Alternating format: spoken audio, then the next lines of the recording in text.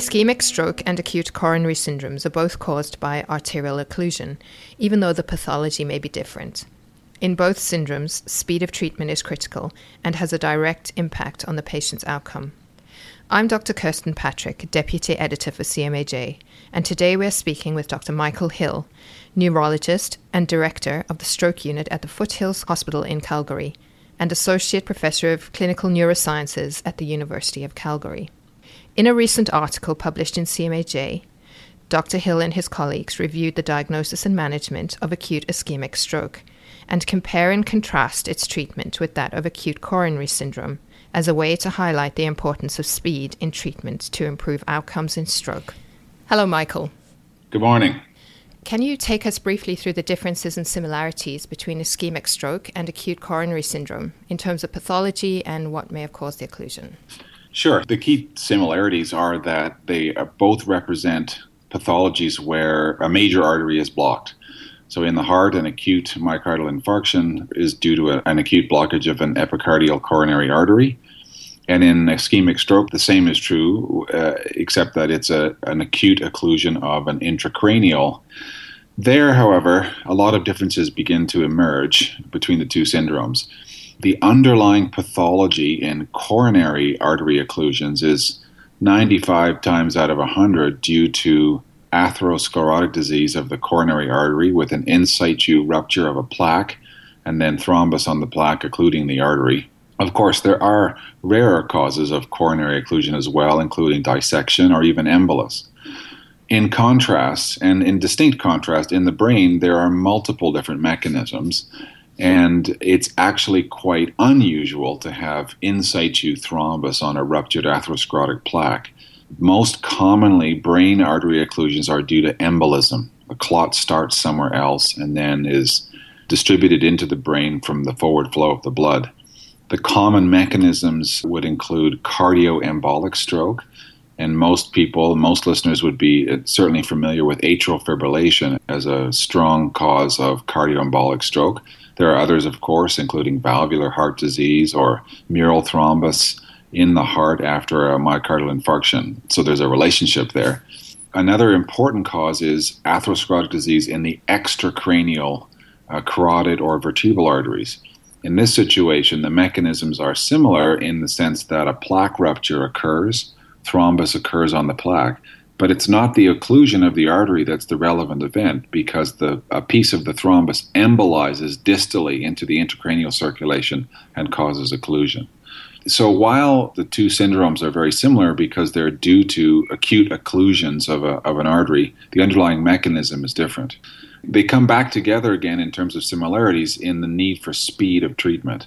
Both conditions are medical emergencies, and in these kind of situations, minutes matter.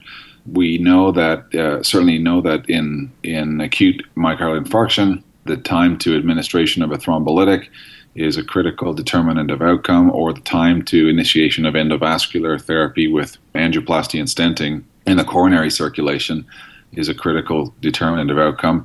The same applies in stroke. We have to get the artery open at great speed to achieve a good outcome.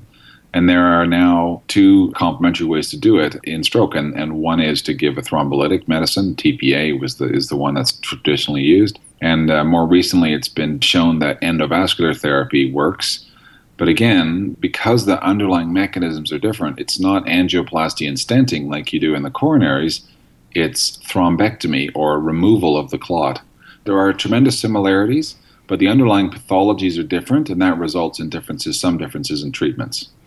And in your article, you speak about differences in diagnosis, and that diagnosis is the key difference that has driven treatment in each of these syndromes, and perhaps the reason why stroke has lagged behind coronary syndromes in our ability to treat them fast. Yeah, historically, it's interesting that in one of the first published cases of intra-arterial delivery of thrombolytics in the coronary circulation, in the heart, was published in 1957. And then similarly, the next year, an angiogram-directed intracranial delivery of fibrinolytic agent was published in 1958. But it took a long, long time before it became mainstream. There were two disasters in that case series, and that's in large part because of the technology needed to develop for us to see the brain. So whereas in the heart, the ECG with ST elevation became the guiding diagnostic modality, and it was available early and much earlier than stroke, it was imaging, CT imaging or MR imaging, that is the mainstay, which helps us decide if someone is an eligible candidate for acute treatment to reopen an intracranial artery. In stroke, imaging is the biomarker, and so we don't have an ECG equivalent, and we don't have a troponin equivalent in stroke. So we have to use imaging, and we have to learn how to use imaging to make decisions about who should get thrombolyzed or who should have endovascular treatment. And a CT scan is no small piece of equipment. Do you find that services have developed now to be able to bring CT scanning into an earlier part of the treatment cycle? Yeah, I think most major hospitals, certainly in Canada, that's true. In most major hospitals, CT scans are available. Most people have now much better access to MRI compared to even 5 years ago. So the machines are available. You're right, they're not cheap. A typical CT installation will be in the $1 to $2 million range. And so they are going to be based at major hospitals. There are developments towards mobile CT scanning and CT scans being placed in ambulances. But to prove the efficacy and utility of this is going to take some more time. I think it's not true to say that the CT scans are not available. What's much less available is expertise to interpret the imaging, and in some hospitals, a willingness to use them acutely. So there still needs to be an understanding that this is a medical emergency, and in the same way that you would get an ECG in 5 minutes, you need to be able to move to the CT scanner and get a CT scan of the head in 5 minutes. So I think the medical profession and the public in general know very well the signs and symptoms of an acute ischemic event when it's cardiovascular. But what about for stroke? What are the signs and symptoms that are important to look for? Yeah, I think the medical profession, gets taught this, and we tend to know it. We tend to know it well. The public is much, much less aware. I don't know all the numbers for hearts, but certainly in stroke, not even half of the population can name a symptom of stroke. So the ones that we teach are based on a widely used acronym around the world called FAST: face, arm, speech, and time. And the idea is that if someone has motor or speech symptoms, acute motor or speech symptoms, most likely they're just at the beginning of an acute stroke. So the big ones are unilateral weakness, speech disturbance, whether it's dysarthria or aphasia, and then vision, change in vision, usually hemianopia being the main vision loss. Of course, as all listeners will know, there's multiple ancillary symptoms depending on what region of the brain is affected. We teach the FAST acronym just because, statistically speaking, the most common artery involved is the middle cerebral artery or the anterior circulation. And in that situation, it is the motor and speech symptoms that become dominant statistically. It doesn't mean that you shouldn't also look out for people with, acute imbalance, incoordination, changes in level of consciousness, dysconjugate eyes and stuff that would indicate a posterior circulation stroke. But that's where the training comes in, and that's where experience is really important. Have we done enough of a public health program in this country to educate the public about the symptoms of stroke? No, it's an ongoing thing though, right? I mean, all the public literacy in health obviously depends upon understanding multiple things. I mean, we argue about vitamin D, and now there's stuff in the paper about whether we should be drinking milk, and then there's vaccination and all kinds of health issues. And stroke is and heart attacks are just one competing part of that scene. Given that treatment, however, is so time dependent for both conditions, we do need to have people out there who know what they're doing and know what to look for. A really interesting comment about both strokes and heart attacks is that a lot of times, certainly it's true in stroke, it's also true a lot of times, but not all the time in heart attacks. But in stroke, most times when we see patients in the emergency department, it's not the patient who has called the paramedics or activated a call for help. And the reason is that stroke renders you, as the patient, incapable of causing for stroke. It renders you with incapacity. You can't get to the phone. You can't talk on the phone. So if you know the symptoms of stroke, you know them mostly, and you're helping mostly other people. You're going to help your mother or your father or your daughter or son or etc. Your comment is well taken, because if we can teach the public, and the public has increased literacy of stroke, we'll see more people, more bystanders, more family members getting help when they can't get help for themselves. So we've had a conversation about this before, and I think that when we spoke about it, you have said that decades ago, strokes didn't do well afterwards. So it was always a case of rehabilitation and disability after stroke. Whereas now we can have a very good outcome indeed. There have been, in the last 10 to 15 years, terrific advances in stroke care. We've made great advances in Canada.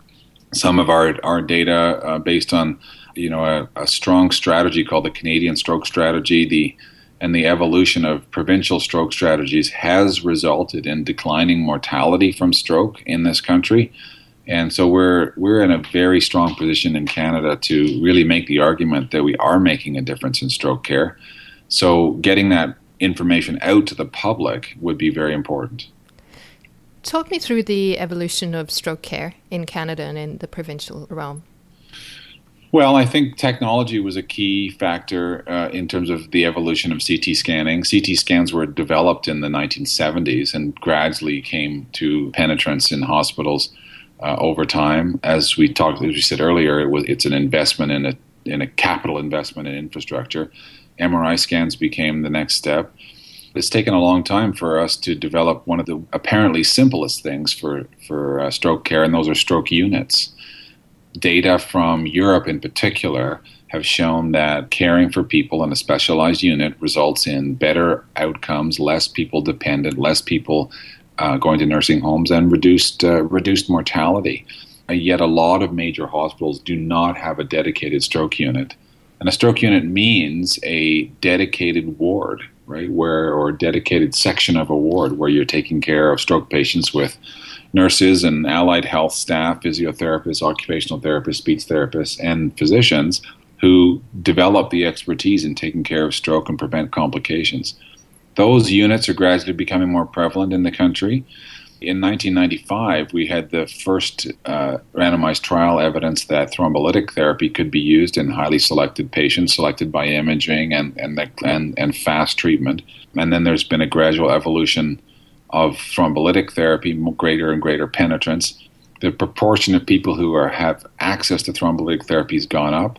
And you see in Canada that whereas we started at just 1% to 2% of patients receiving intravenous thrombolytic therapy, we're getting up into the range of about 15% now in many major hospitals, probably with a maximum ceiling of about 20% of eligible patients.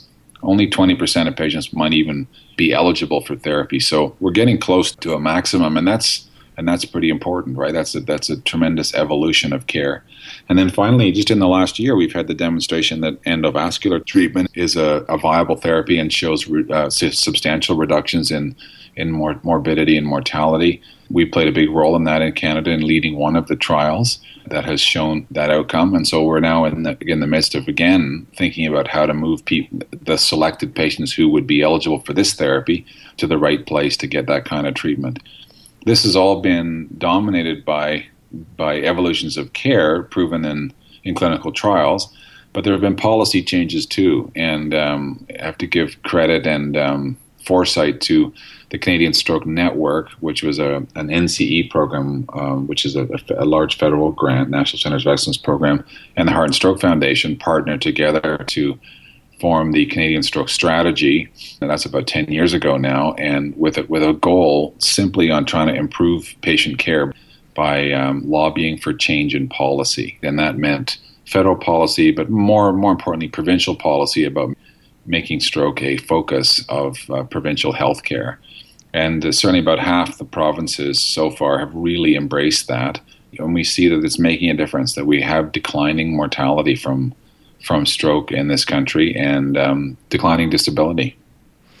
You say in your paper that for every minute of delay after cerebral artery occlusion, 1.9 million neurons, 14 billion synapses, and 12 kilometers of myelinated fibers are destroyed. Are we doing everything we can in our healthcare system to provide the most rapid door to treatment time for our stroke patients? I think the important thing to recognize is that there's still tons to do. It's still true that disability, that stroke is still the major cause of adult onset disability. It's still very, very expensive to care for a disabled adult. It still results in a lot of untimely death for the Canadian public. And so it's not over. I've painted a positive message insofar as we've made a lot of gains, but we were starting from a very, very low point. You know, a major stroke 15 years ago, 20 years ago was just simply not treated. And if you survived the first month, then you survived long enough to have disability, and then whether or not you recovered was to a great extent dependent on a bit of luck and the attention of your rehabilitation team. So there's a long way to go still. We've been speaking with Dr. Michael Hill, Director of the Stroke Unit at the Foothills Hospital and Associate Professor of Clinical Neurosciences at the University of Calgary. To read the review article he co-authored, visit cmaj.ca.